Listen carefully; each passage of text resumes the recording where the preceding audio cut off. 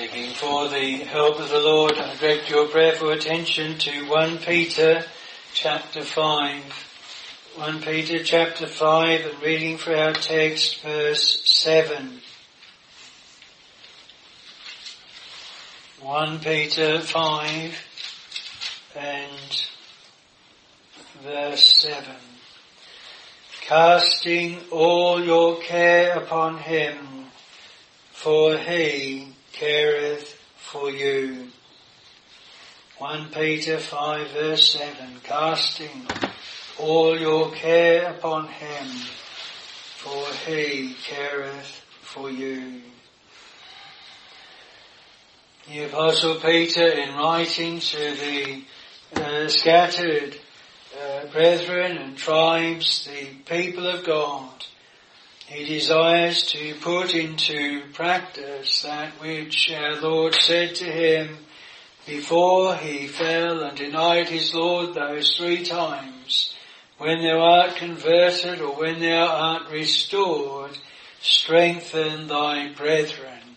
I often like to think of that aim, that desire that Peter had in these 2 epistles. It is to strengthen the brethren. And really that is what the gospel should be. To strengthen, to pour in oil and wine, to comfort all those that mourn, to help the brethren when they, like Peter, are brought into Satan's sieve, when they are tempted and tried, when they are left to do things which, looking back on them, fills them with grief and sorrow, like Peter, who went out and wept bitterly.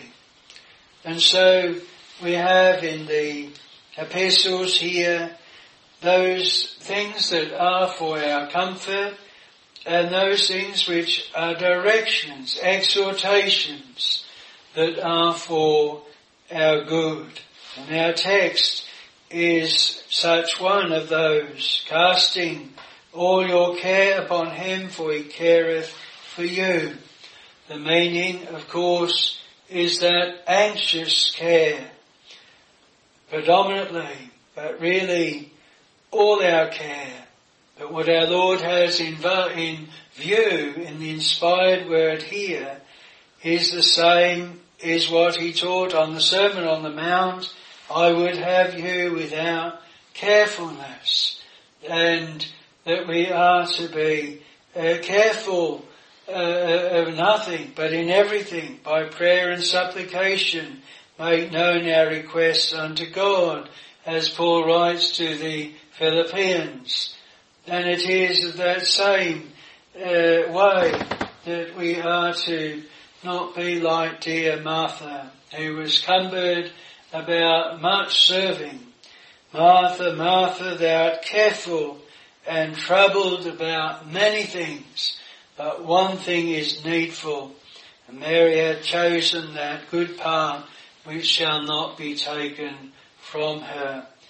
And so it is in this same vein, this same way, that Peter writes, casting all your care upon him, for he careth for you.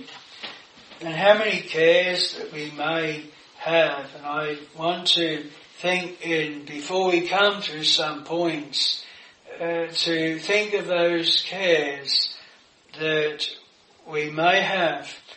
And certainly all mankind has those things that burden them, and many times the Lord uses such troubles and trials to bring a soul to him, to awaken a need. And when man cannot help, when man fails, when he's at the end of his tether, then he is brought by the Spirit to look unto the Lord. Come unto me, all ye that labour and are heavy laden, and I will give you rest.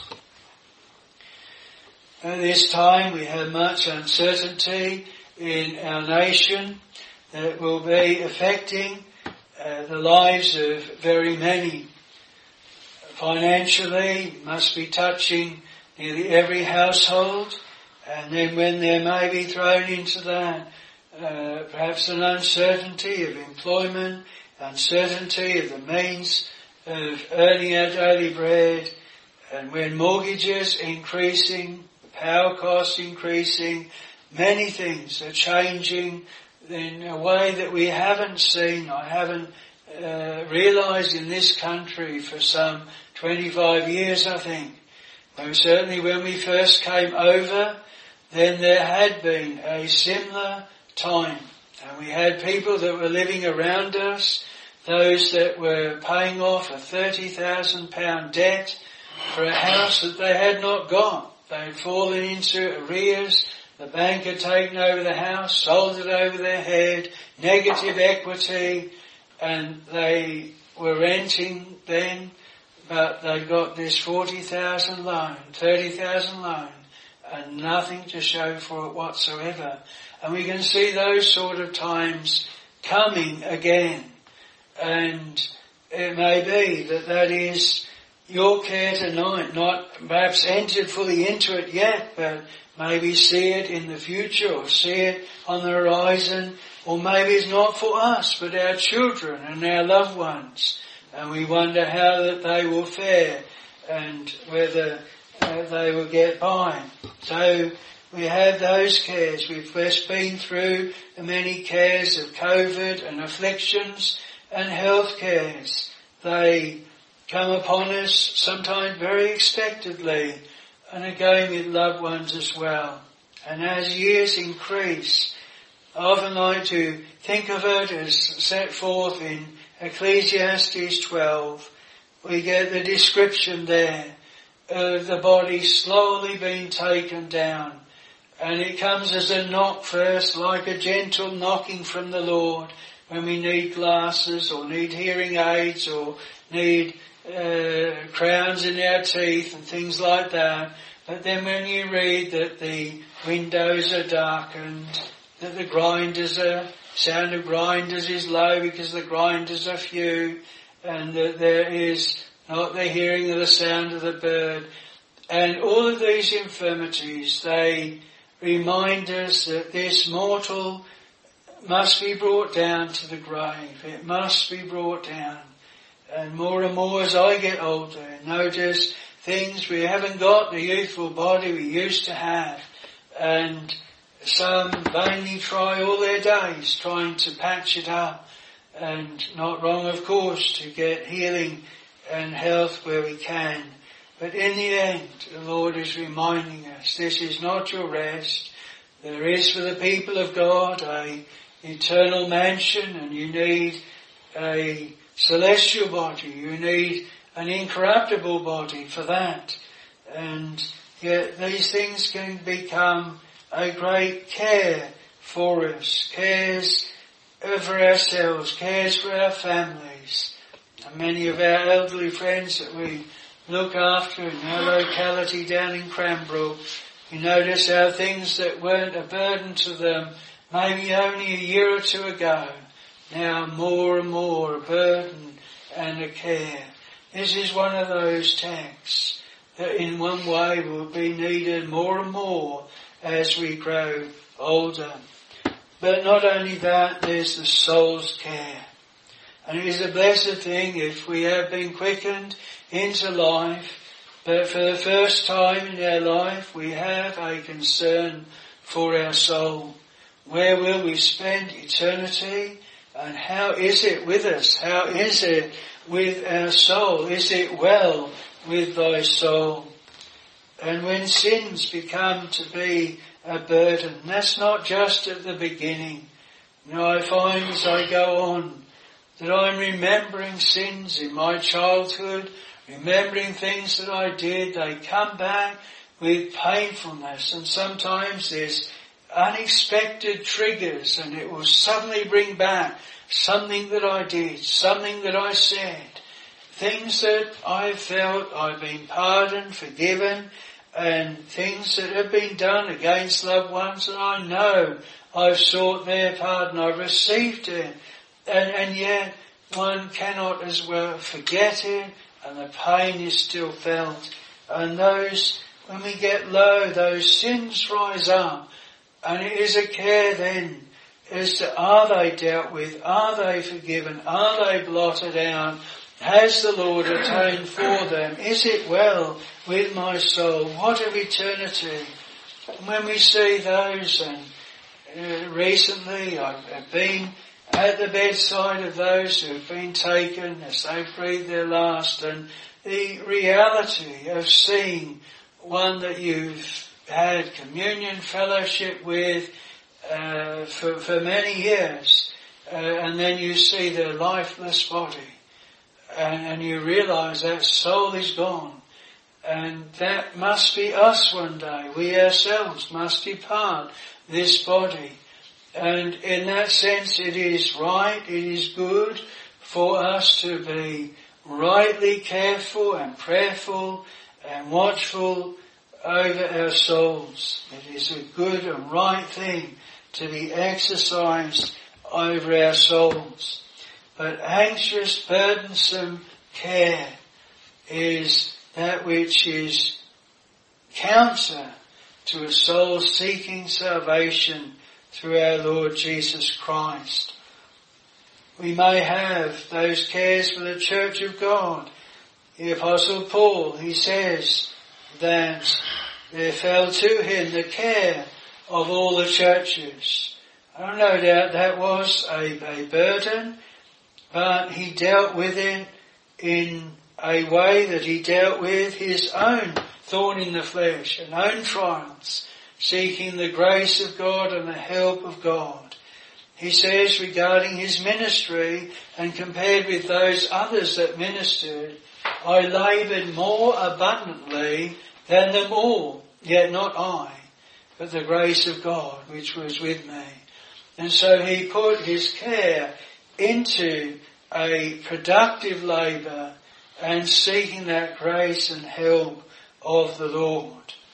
What is specifically spoken of against in the Word of God is when those cares, they discourage us, they turn us away from the Lord, they open our ear to the devil and shut it to the Lord, and they bring us into despondency and darkness of mind.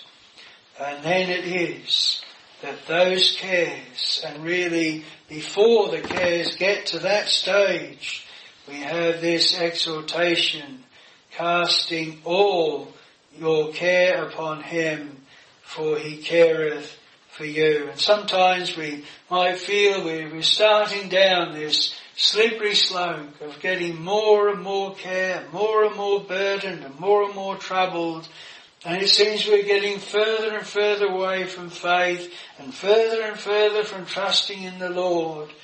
Well, this text is a text to bring us back, and it's to remind us again what the course of action must be in not just some of our care, not just temporal cares, or not just spiritual cares. Sometimes in the churches we can tend to take everything and we immediately go to the spiritual application of it, and we lose the temporal. We think of the parable of the Good Samaritan, and many times we can, maybe in preaching, and we go straight to a spiritual application of it.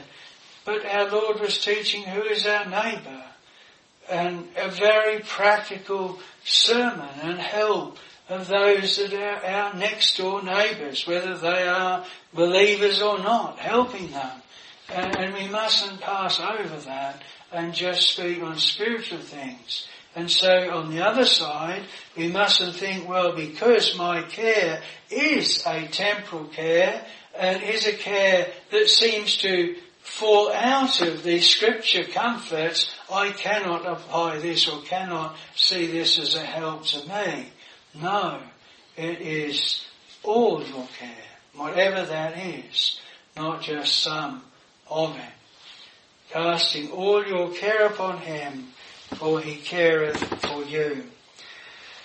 Well, this evening I want to propose 3 questions, and they'll be our 3 points to answer concerning this, our text. And first is this: who is it that all our care is to be cast upon.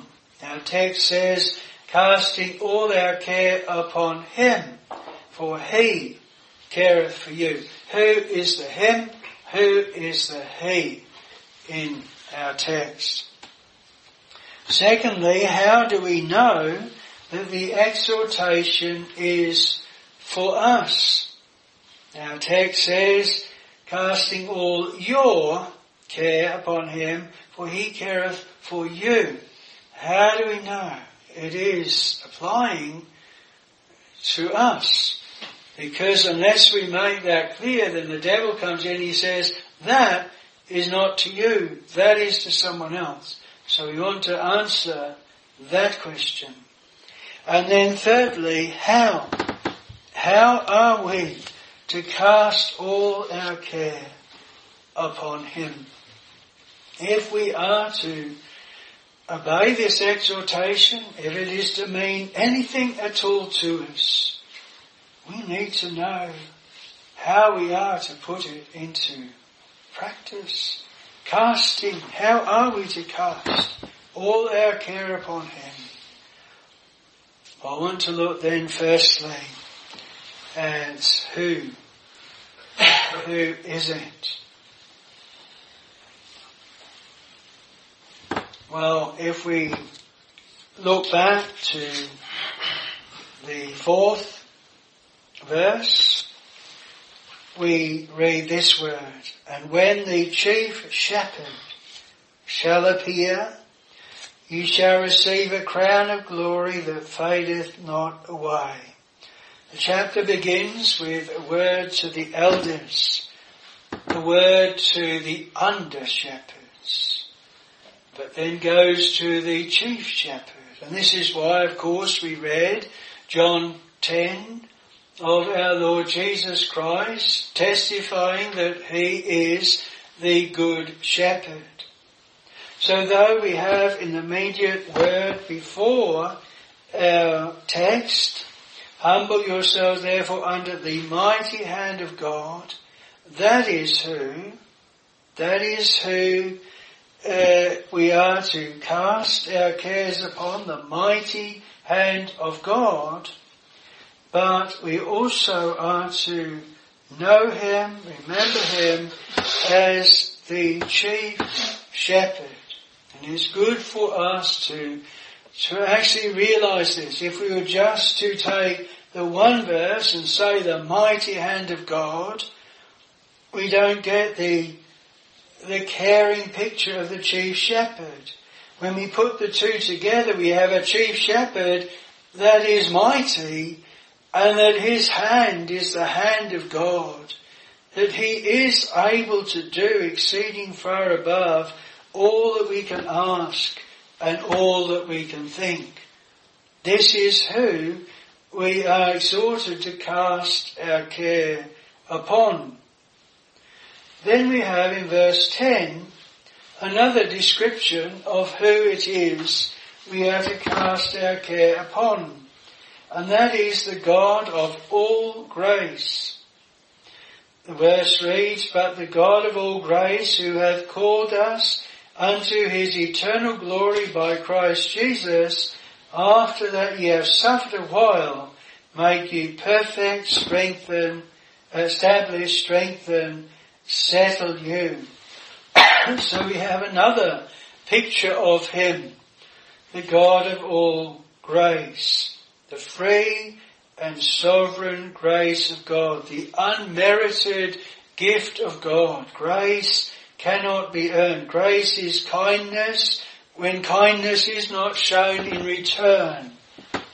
What one of us don't know something of what was said of Hezekiah, who was healed of his sickness, but then he showed the ambassadors round out of the pride of his heart, and we read that he did not return according to the benefit received. And we are very poor ones to give thanks or to walk in a way that reflects the goodness and kindness of God to us. And when we are mindful of that, we need to be reminded that this is the God of all grace, not the God of all kindness, but the God who gives kindness when those who he's shown kindness to, they don't return that to him.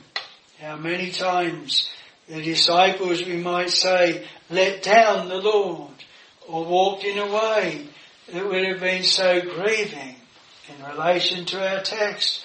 Remember when the disciples were in the ship and the waves were beating over the ship and the Lord was asleep in the hinder part of the ship, they came and they woke him and said, Master, carest thou not that we perish? What a slight against the Lord. And the Lord had shown him many times his care over them, their bodies, their souls. But they were left to say this. And with Peter, of course, in denying our Lord and Saviour those 3 times, that counterwise blessing. How the Lord exhorts his people, if they are to walk in the way that he walks in, you do not render evil for evil. And how the Lord for his people, he hath not dealt with us after our sins deserve. The mercies of the Lord, the grace and kindness of the Lord is made manifest here in the context as to who it is that we are to cast our care upon him. There's one last thing that really emphasizes who it is, and it is he that careth for you. He that careth for you. And that is a very sacred, very blessed thing to realize, to know that this one in whom we go to cast our care actually does have our care at heart, that he does care for us. Now if a child was to have a care and trouble and they went to the parent, it would be a comfort to them to know that that parent loved them, that that parent did care for them, that that parent had the ability to do what they wanted them to do, and that actually, though they had done many things to grieve that parent would not hold them against them. They would still appear for their help and in their extremity and in their need. I wonder how many times we really meditate and think of our God. The devil will say he's a hard taskmaster. The devil will say that he is an austere man and that he is not one that will hearken or listen to us. How often he will stop us, turn us away. What a solemn thing it was that Absalom did to David his father. When people were coming to the court, they would have come to David. But Absalom stopped. He said, there's no one deputed to hear your case. I will deal with it. I will hear it. And that person was stopped from coming. And he stole the hearts of the people of Israel. May we not be hindered in casting our care and coming to the Lord. So the answer for our first question, who is it? Who is it? It is the mighty hand of God. It is the chief shepherd. It is the God of all grace. And it is he that careth for you. But our second question asks this: how do we know that the exhortation is for us, that we are the you in the text? If we go back to John 10 and we think of our Lord Jesus Christ as the chief shepherd and that which we read this evening, the Lord says that he knows his sheep and his sheep they know him. And he gives one very specific token of them being his sheep, and that is that they hear his voice. One of the very first things the Lord does when he calls a people is to open their ear. The way the Lord keeps, preserves his people, the way he instructs them in doctrines of grace, in all the ways of righteousness, in the ways of salvation, is through the word of God. Faith cometh by hearing, and hearing by the word of God. But if you're like me, my own regeneracy, I used to just shut off when the word of God was read. I heard the words outwardly, I never heard it inwardly, it never meant anything to me at all. And it is a blessed thing when the Holy Spirit opens the ear.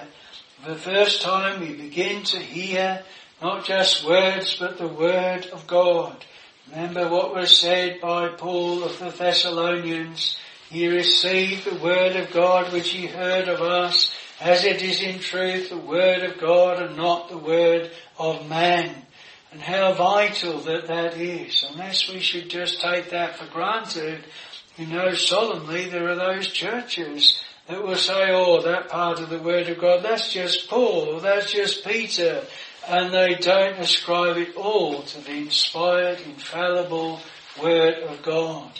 And so, if that is their outward profession, how can they ever receive or hear the word of God? And the first thing then is actually be brought to esteem every word of God as pure. David, he says, Thy word have I hid in my heart, that I might not sin against thee. Jeremiah, he says, Thy words were found, and I did eat them. They were to the joy and rejoicing of my heart. To the word of God we must come, and it is a token of being a sheep, a token of being one of those that the chief shepherd cares for when we have had our ears open to hear the word of God.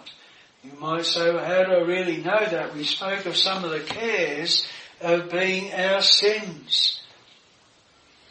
And the law was given that sin might abound. You can't know your sins, not in a real way that touches your heart and that really brings you in as a guilty sinner, except by hearing the law of God.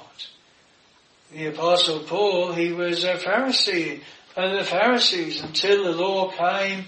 He says, I was alive without the law once, but when the commandment came, sin revived and I died. And that Pharisee first heard the word, and it convicted him and brought him in as a sinner. The hymn writer says, sinners can say, and none but they, how precious is the Saviour. And it is absolutely vital that we be convicted of our sin, feel our sin, know that we are sinners before ever we can be saved.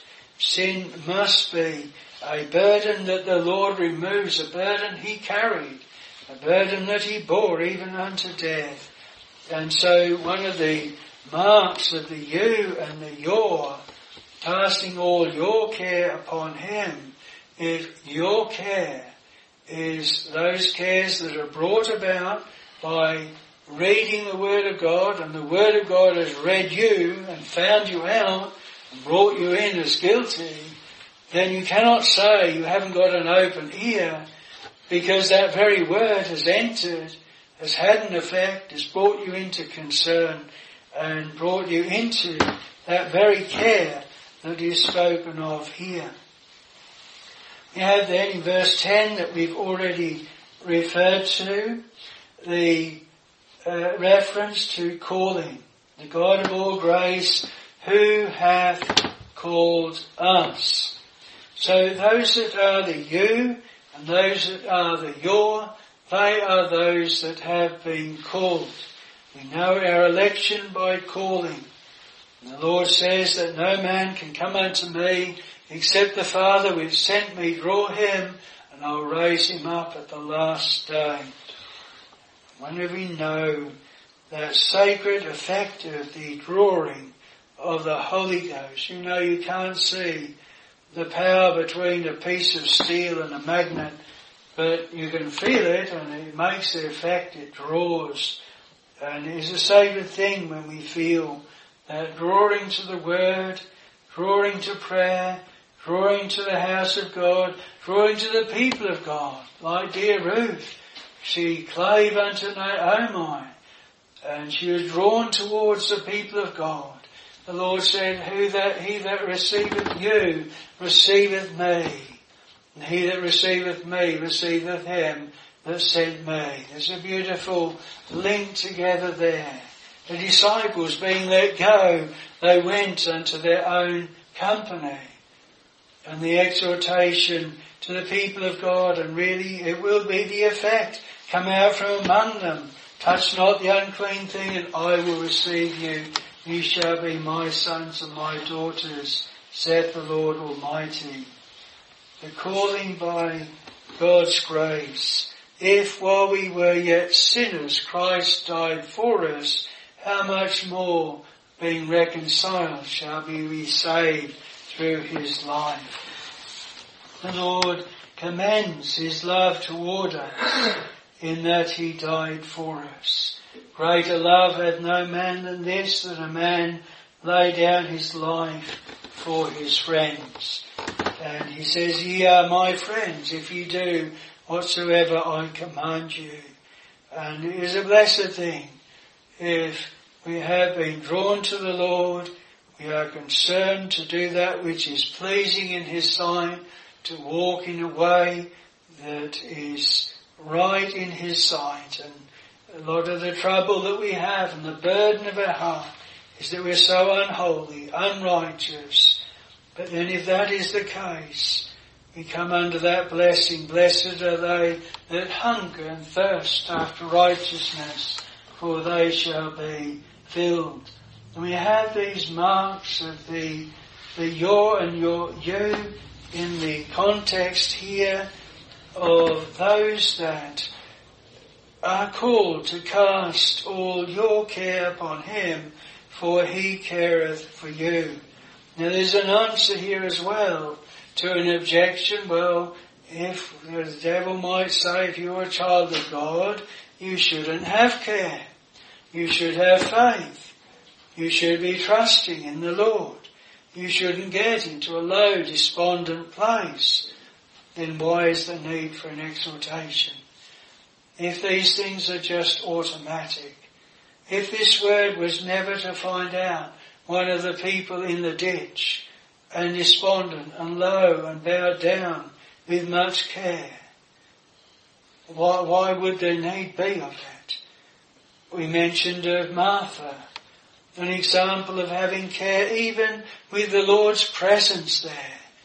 We mentioned of the care of the disciples, that they were going to be swamped with the boat and the Lord was in the ship.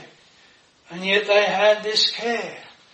Don't think that just because we are the people of God and called, that we won't get into these low places and so full of care and so full of trouble that sometimes you can come into the house of God and you can sit through a whole sermon and you haven't heard it because you're so thinking about your care. Or I've had it in taking the reading at home, and sometimes it has happened in the house of God, and I'll read the chapter and I get near to the end of the chapter and I suddenly think, I can't remember reading that. Have I read over that? And I've read automatically. And I find it amazing how minds can do it, to read audibly and no one in that room has ever said anything or picked anything different. My mind has been right away thinking about other things. And sometimes it is just care and burden, and I've just read automatically, not heard a thing of the Word of God that I have read myself. And care, it is a great thing that just hinders and stops up and prevents us from the Lord. It's a good reason why it is that we are exhorted here, casting all your care upon him, for he careth for you.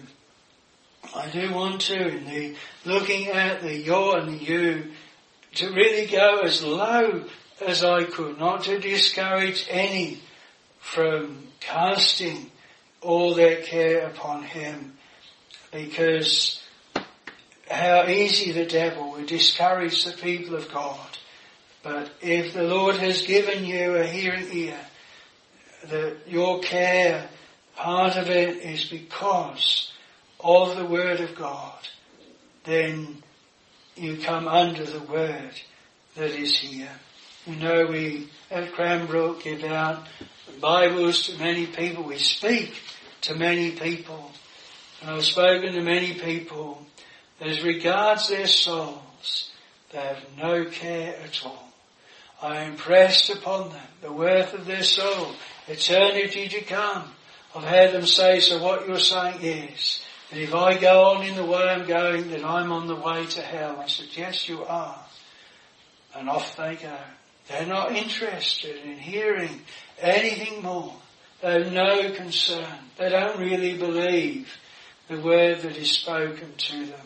Is a very different thing when the Lord brings us into concern. And we have a real concern. And our ear is opened. And in addition to cares that all our fellow mortals have, we have something that is great, and that is the care of our soul. Remember in John 6, where our Lord had fed the multitudes, and they had followed him the other side of the sea. And he said to them, ye seek me not because ye saw the miracles, but because ye did eat of the loaves and were filled. Labour not for the bread that perisheth, but for that which endureth unto everlasting life. And he made that very clear. They had care for their bodies. They had care to go where they could get a miraculous meal.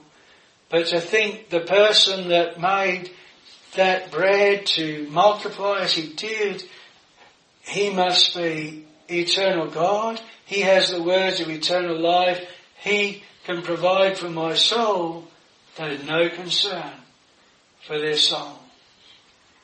And how is it with us? Do the concerns of our soul, do we eclipse the concerns of our bodies? And the Apostle Paul, he said, in all the things he went through, I count not my life dear unto me. And I think what a wonderful thing in that. How often those of us in the ministry, and if we were to street preach or speak to those in the street, we're thinking, well, we better watch what we say. If I say this, then this is going to happen. And the Apostle Paul could easily have said, if I say this or say that, I'm going to be apprehended and be cast into prison. And especially today, in all of the political correctness, how easy it could be a temptation. Or modify. I'll say something a bit different. And what is it? We're trying to preserve our bodies, our reputations, our lives, our livelihood. Very easy that can be the uppermost concern instead of our soul. But nevertheless, if we are in a position that is part of our care, that again is what we are to cast upon the Lord. Casting not some, but all your care upon him, for he careth for you. I hope in looking at answering the question as to who is the you and your, that you may find that this word is for you, that you are one that the Lord has opened your ear, has called you, has brought you to hear his voice. We can add just another. It says here, for he careth for you. Now I would be very wrong, and I believe some of you would as well, if you were to look back over your life, if I was to look back over mine and say the Lord has never cared for me. Then he says here, for he careth for you. Not he has cared for you. That would be true. It is true in my case. But he is an ongoing care. He careth for you. And we're not to cast away previous care, watchful care that we have realised the Lord has provided, preserved us, kept us, helped us. There's many times I am very sure that the Lord's care over us and over me has been when I have not discerned it. I may have used this illustration here before, but if we had a blind person and we had a road that was full of potholes and we had to guide that person along that road, if we were to hold their arm and we got to the other side and we'd stumbled from one hole to the other hole and the person had nearly fallen but hung on to the arm, got to the other side, thank you for all that care. That was wonderful to be brought over that really rough and holy road to get the other side safely. That blind person would be mindful of what that road was like and the care in having such a guide. But what if you had a different type of guide? And they skillfully guided the blind person round every hole. They never put their foot wrong. They never suddenly dropped into a hole. They got the other side and said, well, that was fine. I didn't really need you. That was a nice smooth road. I could have got through myself. And I think how often that is so with us. We might get to the end of a journey or things in our lives and we think, well, we didn't really need the Lord's help there at all. And our prayers were not so needed, those urgent crying prayers. But little do we know the Lord's care that was over us and watchful care. Though let us not cast away what he has already done. He that has helped me hitherto shall help me all my journey through. I want to look then lastly at how we are to cast all our care upon him. The principal way, of course, is by prayer. By prayer and supplication make known your requests unto God. And it is in that way that we come before him and pray and cast those cares in prayer before him. Sometimes at home we may go over things that we are cared over as husband and wife and discuss many of these things, and then we have our family worship. Sometimes we will enumerate all those things, and other times we'll ask the Lord, Lord, thou hast heard all that we've gone over, all that we've spoken of, all of our care, all the things that we're worried with. Take these things, manage them, deal with them for us, help us to leave them with thee. And that is what is set forth here. If we cast something, we're letting go of it. It's a very distinctive thing, isn't it? You can't throw something or cast something without letting go of it. And this is what is set before us here. But, you know, we've sung in our middle hymn the many changes the people of God go through. And if you're like me, you'll find you're casting those same cares in prayer again and again, day after day, sometimes hour after hour. Well, there's things that are joined with this. This verse doesn't stand in isolation. And so we have before it the exhortations to humility. Sometimes our care can be really rooted in pride. We're worried about our reputation. We're worried about ourselves.